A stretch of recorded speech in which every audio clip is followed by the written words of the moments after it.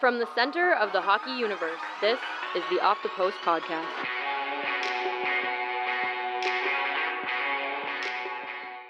Welcome to another episode of Off the Post.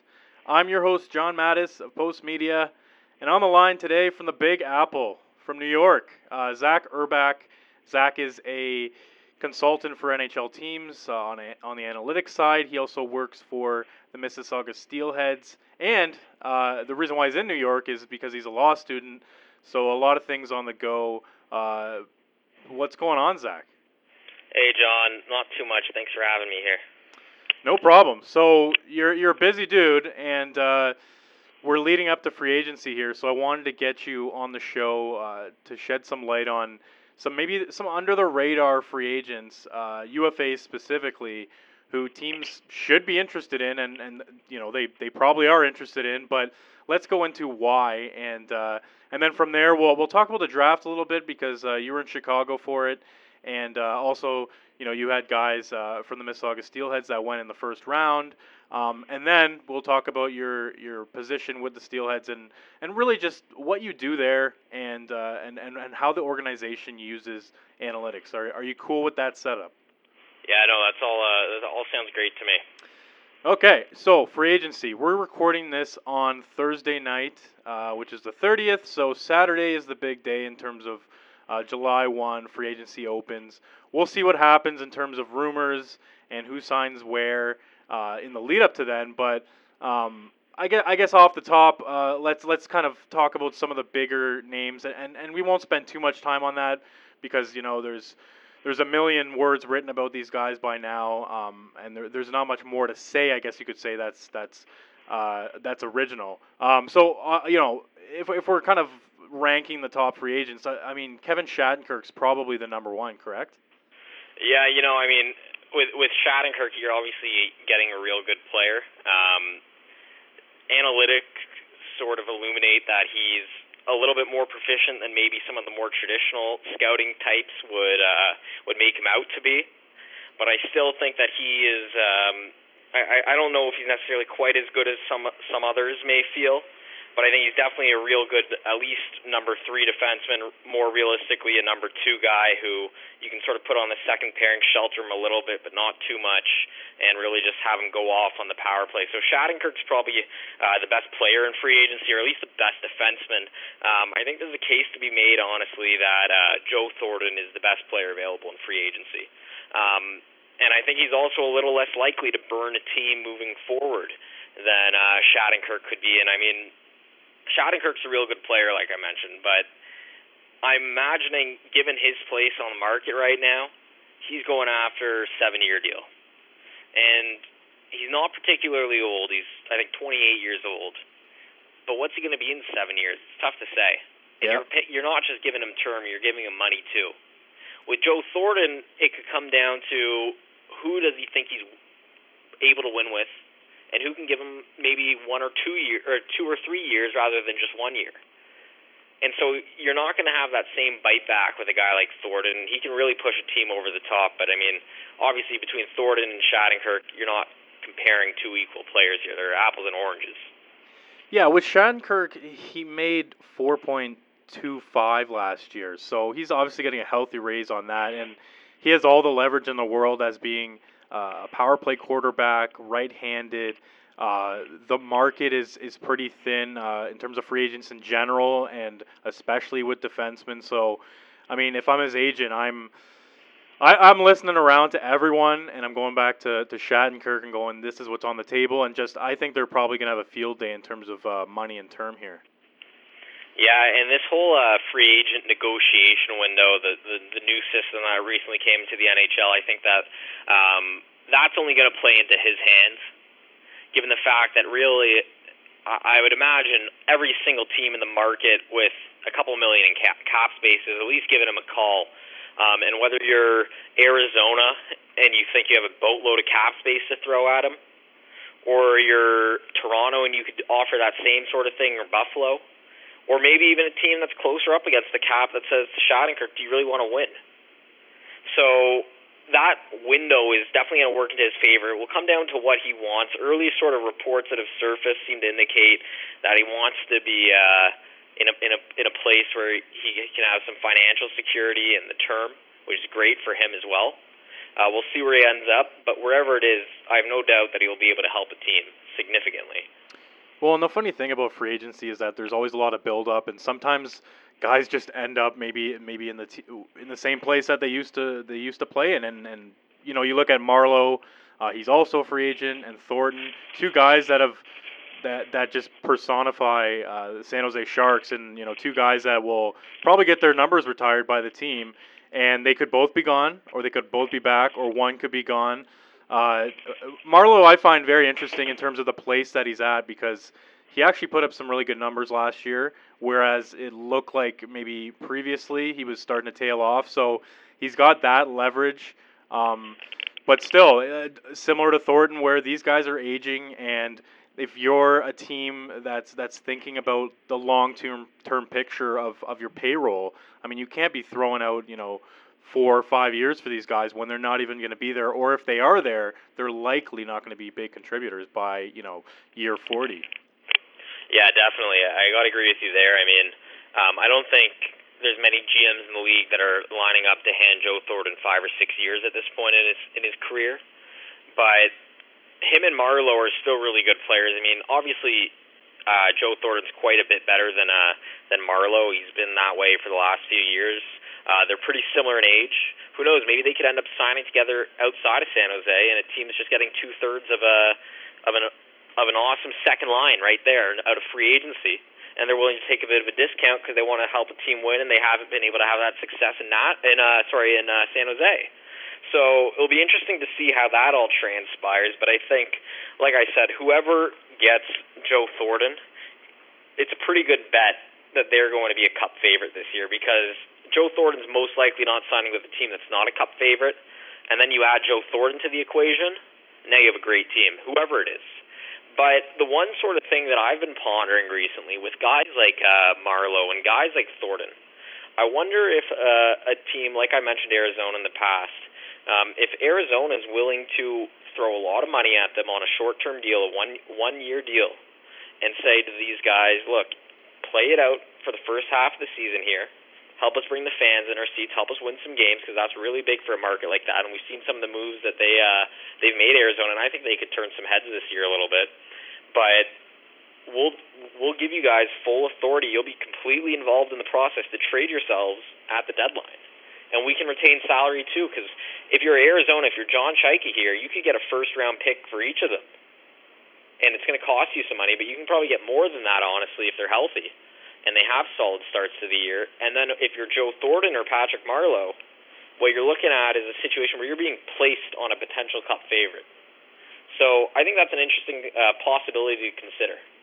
Yeah, it's kind of the Ray Bourque route, so to speak, except mid-season, where you kind of have your pick at the contender that you want to go to. And obviously this is a kind of a pie in sky idea that we're throwing out there, but with Marleau, I could see it unfolding that way, because he's such a durable guy. And I guess to a lesser extent, Thornton, they're both pretty durable considering their age at this point, where they could be already, I don't know, 20 goals in, or in Thornton's case, 30 assists in by the deadline, and teams are going, how can we pass on a guy like this that could be slotted in as a really important piece towards the playoff run? So I don't hate that idea at all. And yeah, and I mean, like I mentioned, one of the big aspects that I think can make it attractive to a lot of other teams as well, and a way for Arizona to maximize value in a way that they're able to, is by retaining salary at the deadline, because then you can really squeeze them anywhere. Because at the deadline, the way the cap works pretty much leads to teams being able to really add any solidly paid player, as long as they're managing their cap in a sort of healthy way. And it doesn't even need to happen at the trade deadline. It could happen in January, it could happen in December, once there's a better indication of who are the elite teams this season and who can make Joe Thornton and or Patrick Marleau fit on that team. But you hit on durability a little bit. That's the one thing that's actually my concern with Joe Thornton. And he's been an extremely durable player pretty much his whole career, but he underwent knee surgery. Right. And he's 37 years old. And people recover from those injuries all the time, and they have a seamless transition. But there's also people who don't recover that same way. So I think you got to do your homework. You got to do your due diligence here, and that's where I think something like a sports science department can be an astronomical help. From ownership's perspective, if you're investing even $500,000 in this type of department, you could be avoiding multi-million-dollar mistakes. You're probably not going to be creating value in the same way you may with some other sort of ventures that you can invest in, but you can definitely avoid losing dollars, and that's important.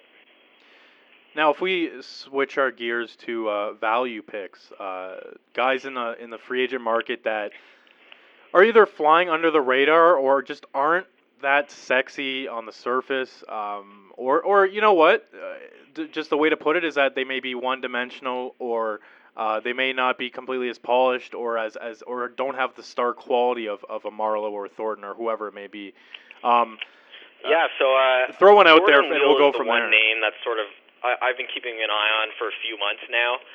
I just sort of assumed that he was going to re-sign in Philly. I mean, they were the team that gave him a chance, and he's had a long track record of tearing up the junior leagues and the American League, and he never really got a shot with LA, and he did with Philly. Now that it seems like he is going to be leaving Philly, a lot of others have started to pick up on him, so I don't know if he's the same under the radar to everyone that he may have been a while ago. But Jordan Weal, if you use him properly, he can score. We know that. Or set other guys up to score, at least. And Jordan Weal had some pretty impressive underlying numbers when he was put in that position to succeed in Philly and LA when he was given an NHL shot. He was put in a role that he just didn't fill. And you can't expect a guy to adapt like that when that's not his skill set. And if you don't recognize that in a player, then you're just not going to maximize their value, and that's fine. That doesn't necessarily mean you're a bad coach or a bad GM. But if you identify a player with a lot of strengths, even if they have other weaknesses, and use them to their strengths, you can maximize value and create something out of it. And I think that he could be this year's Johnny Marchessault type of player. But I think with the emergence of Marchessault last season, where he's a guy that had a fairly similar track record to Weal, and the success that he had this year, I think that's raised a lot of eyebrows about a guy like Weal. So a lot of teams have identified him as that type of guy, a potential Johnny Marchessault. Whether or not that happens, who knows? But I think that he's getting a lot more interest than he would have if he was on the market last season, having done the exact same things. So Jordan Weal, first obvious candidate for my perspective in terms of a forward who can sort of fly under the radar and create real value. Yeah, and he made $650,000 last year. So this guy was and that's at the NHL level. He didn't spend the entire year there. And one thing about him and his numbers is, obviously there's a huge sample size issue, red flags there. But in the 23 games that he played with Philly, and the 200 minutes that he spent with Wayne Simmons, he had a huge impact on possession, because when Simmons was away from him, that possession it swayed the other way into the red or close to the red. So Weal's got something there. I think probably most teams are hoping that there was a bigger data set or even just eye test behind him. I know he's been around for a while, but it's still, I don't know if every team thinks that they have a sure thing with Jordan Weal. I guess we'll see with that. But and there's not so many guys who can score like he has for so many years in the American League. I think it's been 3 or 4 years that he's been really good point-per-game player or somewhere near that. He's an undersized guy. It's easy to understand why he's flown under the radar, because in those limited samples with LA, he didn't look so good, like I said, in that wrong type of fit. So it makes sense why these guys sort of fly under the radar, and to evaluate their AHL success when the knocks on them on a guy like Weal is he projects to be a great AHLer going back to his draft year. I mean, what do you really have there? I'm fairly confident in the player, but I can understand why others may not be so confident. And another guy who's sort of similar to Weal in that way is Kenny Agostino. And Agostino's put up some real good numbers in the American League. He's, again, a 25-year-old guy, hasn't really been given a real NHL shot yet other than games here and here. and I'd be really curious to see what he could do this year. He had 85 points, I think, in like 65 games or something along those lines in the American League this year. A lot of that was driven by some puck luck that he wasn't getting in past years. But when you're putting up numbers that big and you haven't gotten an NHL shot and you're a UFA, you deserve to find a team that's willing to gamble on you and willing to give you a shot in their top 12 at least. Well, and if we can relate it back to Marchessault, so with these sort of players, I guess they're the smaller, AHL stars, if you want to call it that, who have produced at a certain level, the level right below the NHL, but just either aren't given a chance at the NHL level until later in their career, around 25. What do you think the main reason behind that is, other than maybe the GM just doesn't like him, or just he hasn't caught a break?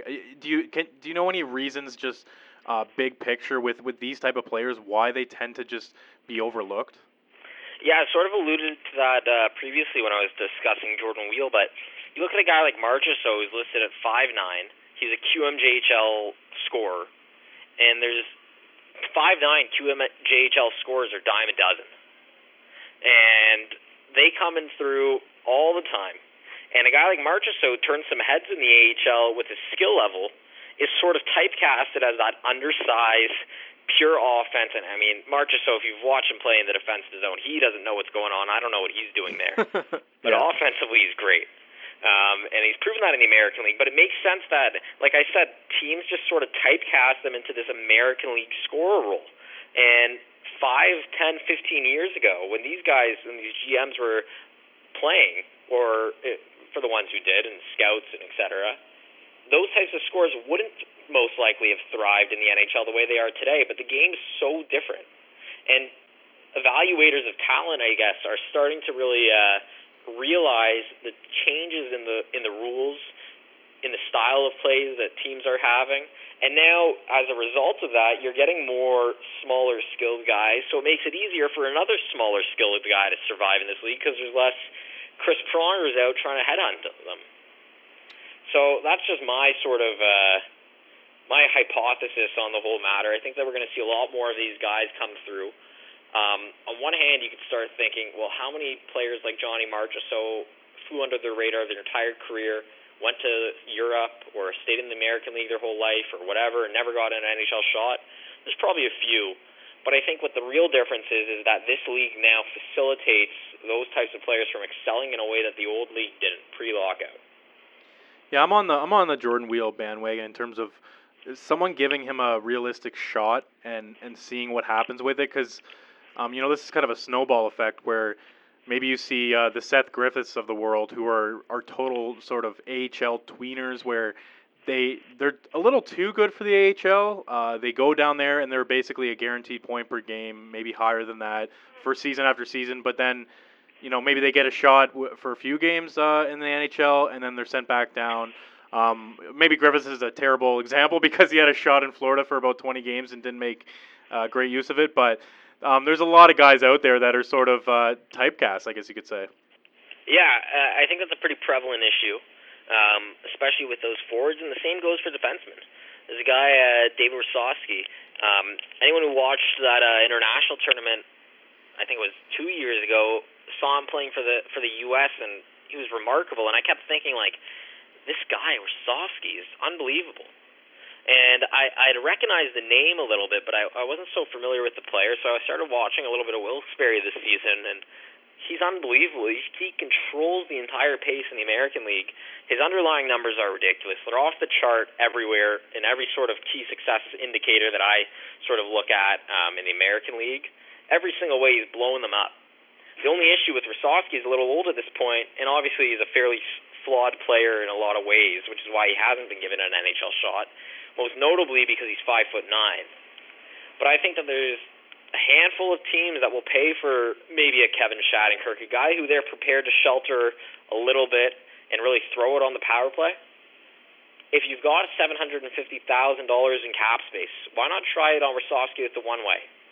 And that's a guy who can control an NHL power play, the same way he can do it in the American League. I think that the power play quarterback ability when you're that good is going to translate.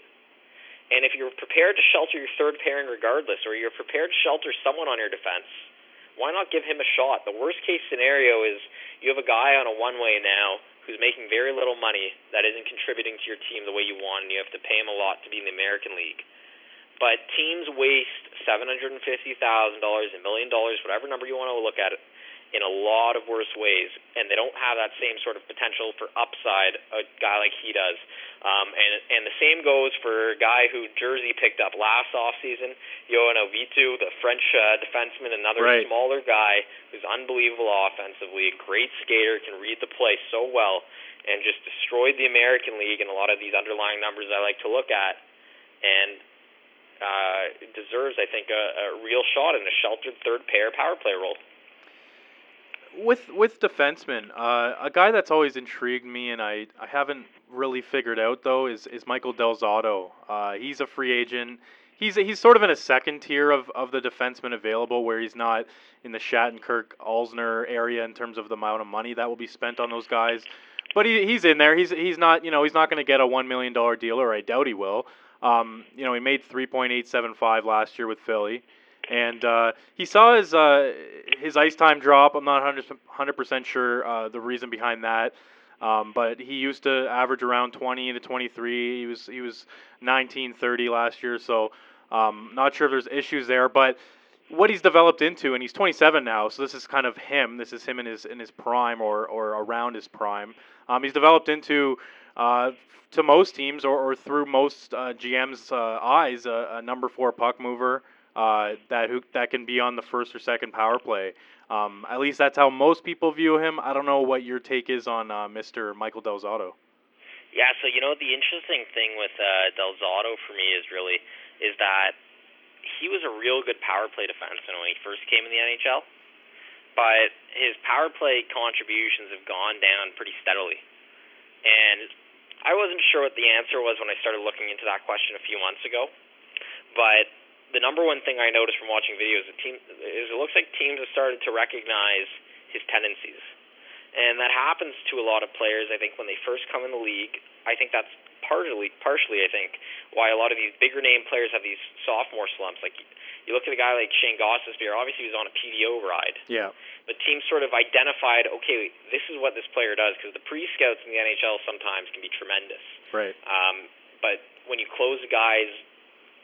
When you close the gap on a guy and you don't give him the free time to do what he wants to do, or you know exactly what he wants to do, and you can take away that time and space from him, they have to adapt. And it seems like Del Zotto just never got around to adapting his power play. So once teams started to key in and realize that Del Zotto's a legit power play guy, the same way he was throughout his entire OHL career, he didn't adapt. I think I agree with you that he's probably a lower-end second-pairing guy, a real high-end third-pair guy. He's going to get paid quite a bit, I think. And by quite a bit, I mean in that sort of $4 million range, maybe a 4x4 deal. But, again, it's strange because you look like such a good power play guy who's really fallen off in that category. But at even strength, he's still a solid power play guy. He can move the puck decently well. He's real inconsistent, though, and that's the other thing with Del Zotto. So I think you can maximize his value, again, by sheltering him a little bit, putting him in positions to thrive, and maybe having your video coach or whoever it is that does your power play to break down what he used to do, what he does now, and trying to figure out a way if he can rejuvenate some of his previous success in the power play.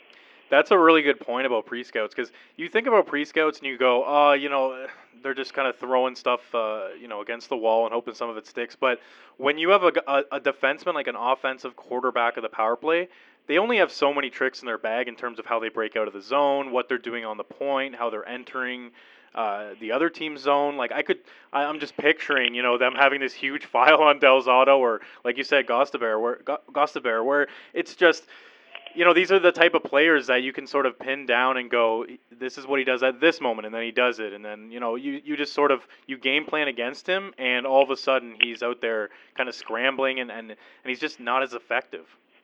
Yeah, and I think pre-scouting, sometimes you're throwing shit at the wall and seeing what sticks, and maybe you pick up on something that's not actually there.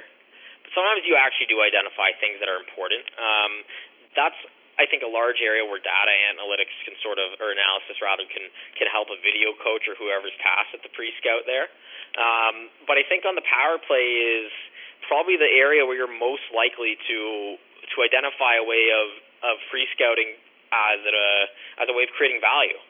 And so if that's your bread and butter and it's the power play, you have to have the ability to adapt a little bit when people take away what you like.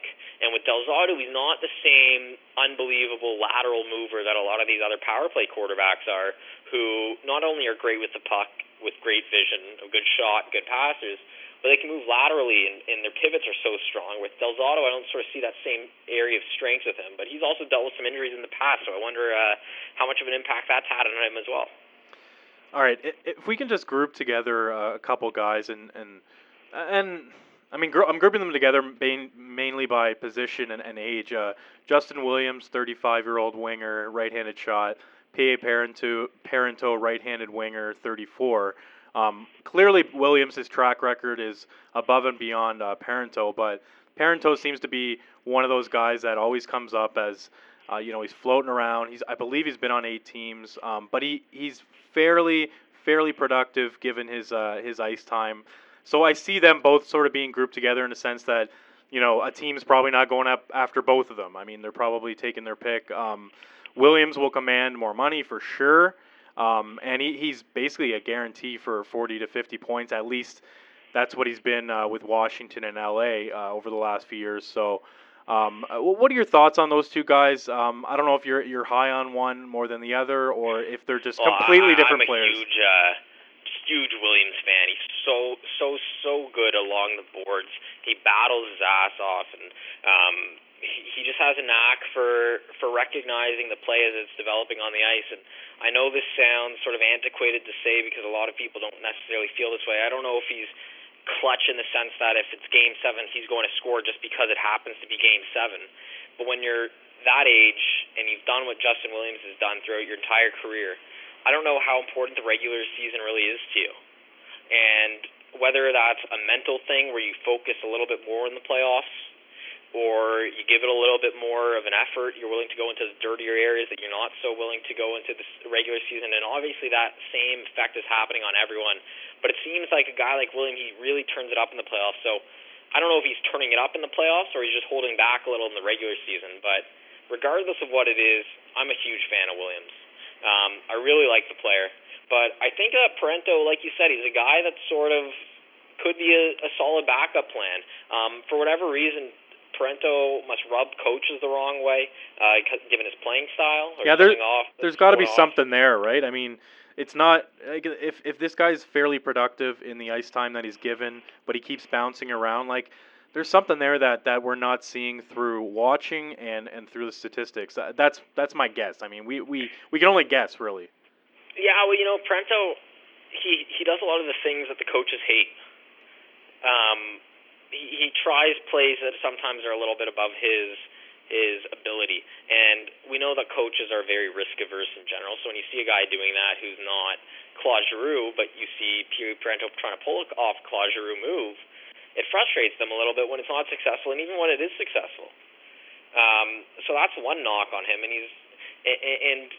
he's not a guy who is soft in the sense that he's absolutely terrified of playing the body. I think he throws around some hits, but he doesn't like going into the grittier areas. Like sometimes he gives off a gritty element in his game, and other times he doesn't. And I think when you're that age, when you're a guy like Parento who's known as a vet, coaches have a certain expectation. This can go to their biases, but they have a sort of expectation that you're going to bring consistency night in and night out and be a good role model for the younger players. And with Parento, even if the results are there in some of the fancier stats, it's not going to resonate so well with a coach who's looking at a guy who's sometimes lazy, sometimes is on his game. He doesn't know what he's going to get with him. So I think that sort of bias, when you have a certain expectation and they don't exceed or meet your expectations, regardless of what the results are, I sort of see that muddying the waters a little bit for a coach's judgment. And as much as I would, if I was a coach or a general manager, I'd like to have some sort of shootout specialist. And I'm putting specialist in air quotes because, I mean, you don't want a guy to just do that. But as someone that you can throw over the boards during a shootout, as much as I would like to have that guy, shootouts are just they're dying. There's just not that many of them anymore, and I don't think that his value is as high as it maybe used to be, Parento, because he used to be known as he's a sort of like a UC Jokinen light in terms of shootouts. He was very effective in them. So I mean, he's going to get picked up whether it's free agency or at a training camp. He's an NHL player. I just wonder what team he's going to land on, because he's been with 8 NHL teams since 2006, and I'm not even counting he spent some time with the Hartford Wolfpack. So he's been around. Yeah, I wonder if he's a guy who could end up going back to the Islanders, and that's a team that supposedly is looking for some offense. I mean, he can get a good fit there, maybe try to rejuvenate himself a little bit with John Tavares. It's very possible. If we can wrap up the free agent segment of this podcast, do you have anyone else that you would like to pontificate about? Yeah, I guess the one person that I want to raise light on is Andre Nestrel. He played for the Hurricanes last season and a couple seasons before. He's a big boy. I think he's about 6'3", 6'4". I think he's a natural center. He's ended up playing on the wing. I think he was a Red Wings pick back in the day, and they had some pretty high expectations for him at one point. But they ended up moving him to Carolina, and he's been a real good defensive forward. He's played some tough minutes. Played quite a bit with Jordan Staal as well, and I mean, when you got a big boy who can play like that, and he's tough to handle, and he can actually hold his own, and he's not just a detriment on your team, there should be value there. But with him, he's dealt with an injury this year. He wasn't able to find he wasn't able to earn a spot on the Hurricanes this year, and not a ton of people are really watching the Hurricanes, let's be honest. I mean, and I don't mean that as a shot against anyone in Carolina, but there's an exposure effect for sure when it comes to scouts. Absolutely. You look at what happened when Daniel Winnick came to Toronto. Suddenly Daniel Winnick was the prize of free agency, but he wasn't doing anything different in Toronto than he was doing elsewhere. That's a good point. Just the exposure came. So when you're a fourth, third liner, doesn't have some standout skill in any way, and your upside is probably a third line guy, it's easy to see why you fly under the radar. And so Nestrel is a guy that I think a team can really use to help out their depth. Teams are starving for money, especially in this offseason, given the flat cap. And he's a guy you can probably get on cheap who can really help your team. And then there's interesting guys like Sam Gagner, who I would take a chance on. He's 27 somehow. I feel like he entered the league I guess he entered the league 9 or 10 years ago because he was 18. But yeah, I remember it real well. He's his first season, 18-year-old, and on the Oilers. And I remember back at the time, the big debate was Sam Gagner or Luke Schenn. Who would you rather have if you're an Oilers or a Leafs fan? I have a few friends who are Oilers fans, and that was a big discussion point. And let's see how that one turned out. But Gagner, I mean, he sort of rejuvenated his career last season with Columbus, so I don't know if he's going to fly under the radar the same way he did last season. I wouldn't be surprised if Gagner gets paid.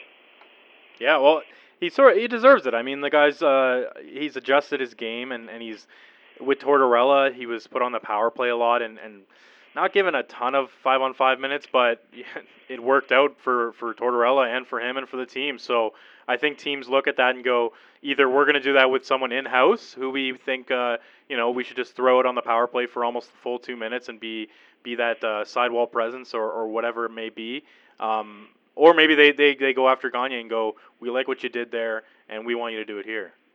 Yeah, and I think that Gagner is just with Tortorella last year with the Blue Jackets is just a great example of a sort of shift in the mentality, sort of like what we were discussing earlier, in the way that coaches are sort of perceiving players, and now they're starting to use them to their strengths rather than criticizing them for their flaws. It seemed like back in the day, it was really you try to fit a square peg into a round hole. And if Sam Gagner, the square peg, doesn't fit in that fourth line grinder rule, or Jordan Wheel or whoever, we'll find a guy who can do that fourth line grinder rule. Instead, now it sort of seems that teams are saying, okay, well, Sam Gagner's got a ton of skill, or Jordan Wheel's got a ton of skill. How can we maximize his output and hide his weaknesses? And so smart teams are going to be able to take advantage of that, and smart coaches, and put players in positions to succeed and try to fill their holes in appropriate ways. That's a good transition to what I wanted to talk about next, which was the draft and just big picture from 30,000 feet, how you approach the draft in terms of, I for the life of me, I don't understand why teams don't go best player available 9 times out of 10, and just you can find those like you said, the fourth liners or whoever, they'll either pop up in your system over time or you get them in free agency on the cheap. So I've never really understood the thinking behind filling your system with all these different positions, when really you should just be going after the highest skilled guy, after the most talented guy, and figuring it out from then. Because I think assets are the most important thing to have in the NHL, especially in the cap era where, if you have a top prospect and he doesn't fit into your team for whatever reason, well, you can ship him out, for a guy who can slot in elsewhere. Like it's a very valuable thing to have. Yeah, well, I think that the first thing is teams are generally not saying we need to rank a defenseman first rather than a forward just because we need the best player available. I'm sure it's happened before, but I think what a lot of fans don't realize is what an NHL team's draft list actually looks like. Because what NHL draft fans have exposure to, with the exception of, I guess, Bob McKenzie's sort of aggregate scout list, is really a bunch of independent scouting services, whether it be McKean's or Hockey Prospect or Dauber Hockey or whoever, or Draft Buzz, whoever it is. Yeah. But a lot of these scouts sort of, I think, project a lot of players based off their own intuition, which is great. But I think there's also a lot of bias that creeps in based off saying, oh, well, I saw that this scouting service has this guy here and this one does too, so we will look like morons if we have him in the third round when that's how they feel. NHL teams, on the other hand, I don't really think that way. I've seen quite a few teams' lists, and rarely do they represent what the mainstream is. You'll have guys ranked 3rd overall or 8th overall that you thought were second rounders, and guys that you thought were high-end talents outside the first round. And look no further than the year Philip Forsberg dropped. And obviously this is a case where a lot of teams probably had it sort of come back to bite them in the ass. But Forsberg dropped way further than anyone thought he could go. People were talking that he could go as high as number 2 that year. And I wonder if if Edmonton ended up taking Ryan Murray 1st overall that season, would Philip Forsberg have gone 2nd to the Blue Jackets? It sort of sounded like that at the time. But for whatever reason, maybe he was just one behind that best player available on every team's draft list. Anaheim took Hampus Lindholm. Everyone thought they were locked to take Forsberg. I wonder if Hampus Lindholm was their 1st overall ranked player. Yeah. And Brian Burke famously said that Morgan Riley was their 1st overall ranked player. I don't think he was lying.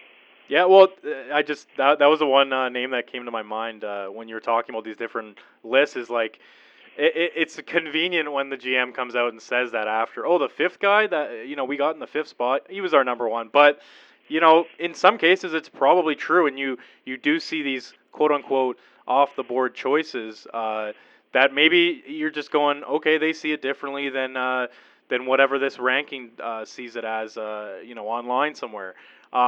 What about with statistics and the eye test and the draft? Like, how do you, as a guy who's consulting for an NHL team, or just, I don't know, an educated fan, a guy looking at the draft, how do you meld them together? Because especially with the junior numbers, they're very lacking. The best you're going to get are shots, not shot attempts. That's just an example of sort of the lack of data, and there's no time on ice. How do you factor in the data with the eye test? Okay, well, that's a great question, and it's something that it's obviously extremely tough and it's individual. And I think optimally you'd be fusing in everything. Optimally, and something that we're looking to do in Mississauga this season is, and we'll get to that a bit later without giving away too many details, but we're looking to incorporate scouts' rankings, scouting reports, the draft analytics that we're doing in terms of statistical projections, and that fusing all that into a new model, one that incorporates all the various sort of elements of scouting, and then trying to spit out rankings. And so the first thing that I want to get at is ranking is so tough. I don't think people realize that.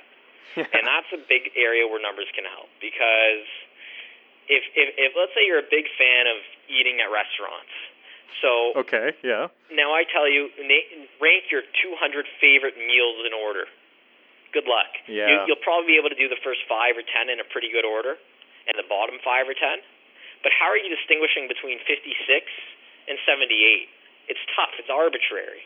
And so I think that's an area where sort of the analytics can really help if you're incorporating the things that you know have been proven to be successful in the past. If you're looking at scouting reports, which have a ton of value, scouts do a great job of identifying skills. The same way someone who's really into eating out at a restaurant could probably do a really good job of telling you what meal they liked or didn't like. But once you're tasked with arranging that and ranking it in order, that's when it gets tough. And that's where I find that draft analytics is really helpful on one side. But even taking a step back from that before the rankings even start, just analyzing players, there's a ton of context that's obviously missed by these models. They lack a ton of data. Even with the NHL data, I wouldn't be confident in these models because you're projecting kids who are 17, 18, or 19, or however old these draft guys are, and you're projecting them for 5-10 years down the road. So context is critical, and so what I realize is when I'm doing some of my consulting stuff or just analyzing prospects is the way I approach the OHL prospects is extraordinarily different than how I approach the other prospects. And the reason for that is because I have a ton of exposure to these OHL guys. I've seen these guys live. I've seen them over video. I've seen them in all different ways. I've spoken to people around the league. I have a little bit of insight on their character, what their coaches think, the types of roles they were put on. But with a model, you're lacking that. So to give you a good example is the kid the Senators took in the second round, Alex Formenton. Yeah. There's a ton of context required to understand the pick of this player. He's a guy who was drafted real late in the Ontario League by London, was a big scorer in minor midget, but played with some pretty good players like Zach Gallant, I think. It was Gallant's team. But he's like 5'4" at the time when he was drafted. He's 6'1", 6'2" now, and he's still a twig. So there's obviously a ton of physical maturity and a ton of room for him to catch up there. But he's a great skater. He's extremely fast. He's a good 200-foot player. So will the offense and will his hands catch up to him, the same hands that he had a few years ago? Probably. And also, if you know anything about London Knights hockey and you've watched the Knights for the last year or so, you realize that Formenton wasn't really put in the position to succeed that a lot of other prospects are put in, regardless of whether or not they earned it or he would have earned it on another team. So to look at a model which tries to incorporate some things like estimated ice time, it's not perfect. And that was a big addition to this year's dev model. You're still lacking on a lot of that context. So you're not doing it necessarily scientifically. You're still eyeballing this stuff. But you're saying, well, now that I see what the model's putting out on this player, how does that influence my thoughts on this prospect? Okay, now why is the model high on him when I'm not? Or why is it low on him when I'm not? Because when the stats line up with your eye test, there's not much room left for analysis. You kind of sort of validate yourself. But when there's a discrepancy there, you have to reconcile it. So are you reconciling it? Are you overstating something that maybe the model is sort of valuing quite a bit lower, or who's right, who's wrong? It's tough. So if I look at someone's results and I say, okay, well, the model thinks that they should be a top 10 pick, and I think they're a second rounder, I want to figure out why it thinks they're a top 10 pick. So then I have to peel back more on the numbers. But again, I mean, that forces myself from a scouting perspective as well, from the eye test perspective, to really challenge myself and say, well, what types of cognitive biases am I susceptible here to, or what am I lacking? So it's so tough, and there's no right or wrong way of doing it. It's really just, can I incrementally improve from the incumbent process? And I think the answer is undoubtedly yes. And I think a big thing that I struggle with in terms of how to rank guys or how to evaluate 17-year-olds who are playing in, let's just keep it OHL, who are playing in the OHL, is the difference between the best players in the league and the worst players in the league is massive. You know, if you compare it to the NHL, all the players are sort of closer together, and it works also with teams. The best OHL team and the worst OHL team, there's a huge difference. So it's very difficult to kind of put context around, like, is he just on a good team with good line mates, or is it the opposite, or are they going up against very easy competition all the time, and that's why his numbers are off the board, and obviously that's when the real kind of value of scouting in the eye test comes in. But it's very difficult to just as a casual person, try to peg someone in a draft, because it's just not fair to the player, and it's not fair to yourself to sort of put something out there when there's just so many variables at the junior level that sort of tail off towards the NHL level. Yeah, and it goes back to the point of just how good of a job do scouts do. Well, they do a tremendous job of identifying skills and projecting skills. They do a pretty bad job at times. They fall susceptible to the same biases that everyone else can fall to, of overrating or underrating certain players for whatever reason. And so the objectivity of a model, even if the inputs of the model wasn't sort of objective, obviously, because someone has to pick what goes into it. Right. So there's a subjective element there, but it can provide a great sober second thought. And again, when things don't line up, you have to reconcile them somehow. And there's been great discussions I've had with scouts who have said, well, what am I missing here? And so we dig deeper and look into the model, and we say, well, it turns out this kid's born in August, and he only is playing 15 minutes a night, and all the other guys are playing 19. And he also didn't score for the first 20 games, but he was getting a ton of shots during that time. So there you are. What are you left with? Well, okay, well, maybe as a scout I wasn't realizing he was playing 3 or 4 minutes less a night than everyone else. And so when I looked at the score sheet and he didn't stand out and he was getting some bad luck when I first saw him for a few viewings, I mean, that's illuminating for me. So, again, I mean, it's so difficult. Scouts have one of the hardest jobs in the world, but I think the data analytics and implementing it correctly can provide tremendous dividends. And now let's talk about your job with the Steelheads, because you are the director of player evaluation and you're the assistant to the GM, James Richmond. That is, he's also the coach. So that's sort of a new title. You worked under a hockey analytics title before. This one's a little more, I guess, well-rounded, you could call it. And tell me about what's going on with you guys in Mississauga, because you guys are definitely putting more resources, at least publicly, into analytics and data than most teams around junior hockey. I think that's pretty fair to say. Yeah, I mean, what you talked about a little bit earlier, the spread of talent in the OHL that exists that doesn't necessarily exist in the NHL can lead to some discrepancies there.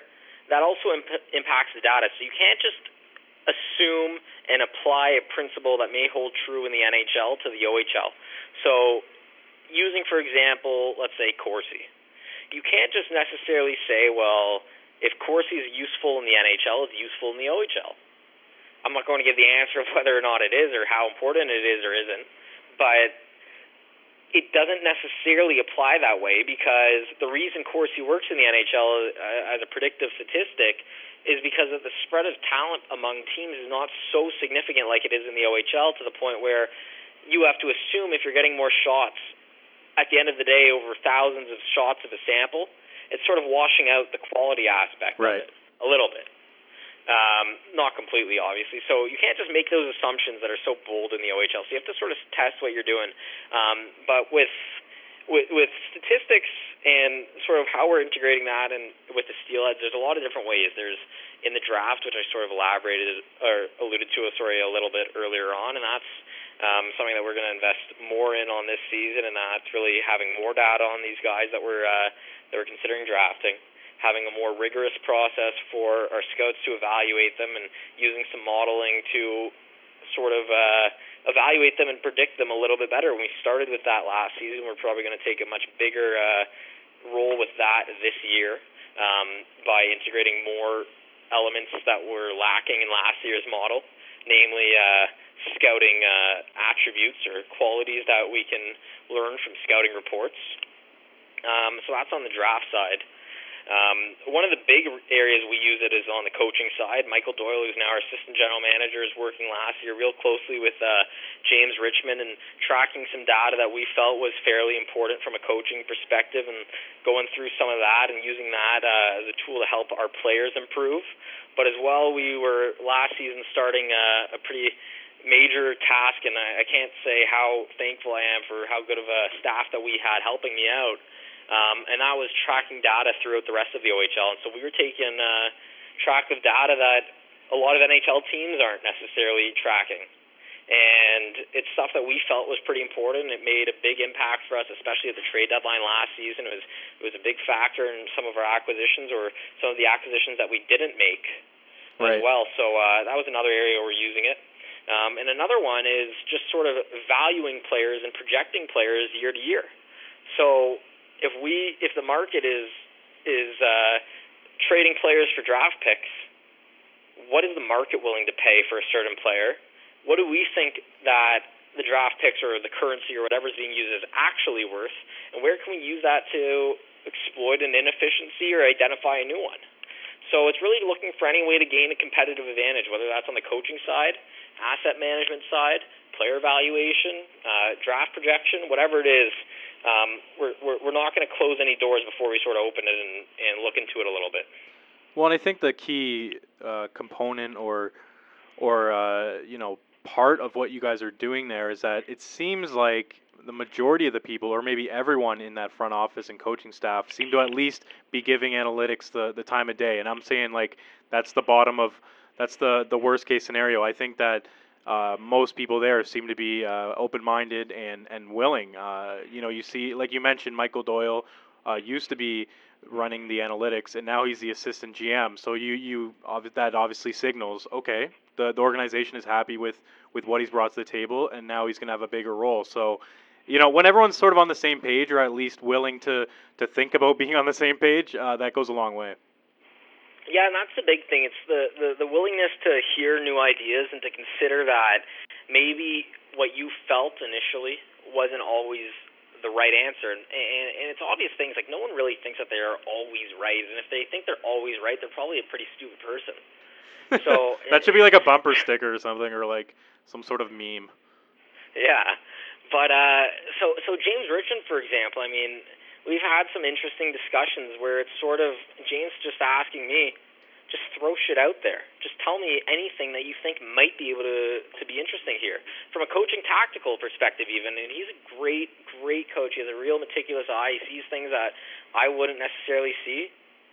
But at the same time, when you sort of narrow your mindset and you're so focused on one thing, it's easy to sort of miss things that other people might pick up on from an outsider's opinion, sort of. And I'm not necessarily a hockey outsider by any means. I've played hockey my whole life and love the sport. I've been working in it for years, but I haven't had the same connection that JR has had, and the same emotional investment with the individual players and with the on-ice stuff, because he's with them all the time doing the same things with them. So when I raise an idea of something that hasn't been tried before, as far as we know, ever, sometimes it will get the wheels spinning a little bit. And that's a big way we use analytics, as sort of a philosophical discussion point, rather than, well, this analytic suggests this, therefore we should do this. It's sort of, okay, well, how can we get the wheels spinning? Because we think we're all pretty intelligent people from a hockey perspective, and we can offer sort of new takes on things that other people have done. And so borrowing ideas, recycling them in new ways. So we discussed some interesting configurations for the special teams, for instance, or some tactical things. And it's not necessarily, well, Zach said we should do this, therefore let's do this. But it's, okay, well, how can we work with this idea? Why won't this work, or why will it work?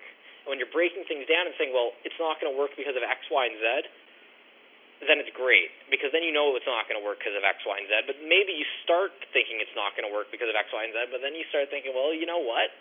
Maybe it will work. So I'm thinking that we're going to be trying some interesting things this season, some things that can hopefully really improve our team tactically from a coaching side. But a lot of the things that we'll be doing is not trying ideas that we've discussed as well, which has its values as well. So it's an interesting. It's going to be an interesting ride this season for sure. Well, and you hit on a good point where you can go too far the other way, where you're bringing all these ideas to the table. You put down your stack of paper of ideas and you just go with all of it. Like, that's probably the wrong way to go about it. You got to pick and choose your spots, right? Yeah, I mean, you can't just say, well, here's a theory, let's do this. But when you can challenge the idea and really break it down into hockey terms, and you're not even talking stats, sometimes it makes sense. Like the 4 forwards on a power play movement, why didn't it catch on for a long time? Well, how am I going to distribute my ice time along my defenseman? Or we've always done it this way, or it's too risky. But then when you sort of start thinking about it, it just makes a lot of sense, and it's kind of like, well, why didn't we do this years ago? Yeah. And so we were talking about some crazy ideas like doing 4 forwards at even strength. And so, I mean, realistically, we're not going to be using 4 forwards at even strength this year. But JR told me a great story about how back in the 80s when he was coaching, I think it was Junior A, they did do 4 forwards for half a season, and they had amazing success. But that was a personnel decision. But it was a sort of innovative way of approaching hockey that hasn't really been tried before at a higher level, and he had some success with it. So it sort of indicates that you can't just rule out an idea just because it hasn't been done before, because maybe if you're really deferential to authority, you sort of think that well, these are real smart coaches, and they are, so they've explored intellectually every possible way of playing hockey, and these are the most optimal ones. But it's not the case. I mean, everyone has their blind spots. You can be the smartest person in the world, but you might not always think in a way that's going to maximize what you can do. Makes a lot of sense, and I think that's a good way to end this show. Thanks for coming on, Zach, and I don't know if people can find you on Twitter to see your work, or if you have a home for anything you publish publicly. Yeah, I've sort of stopped doing some public stuff. I'll have the odd tweets here and there, but they can feel free to send me a follow request on Twitter, Zac_Urback. John, thanks so much for having me. I enjoyed chatting with you today. All right, take care, man. All right, you too.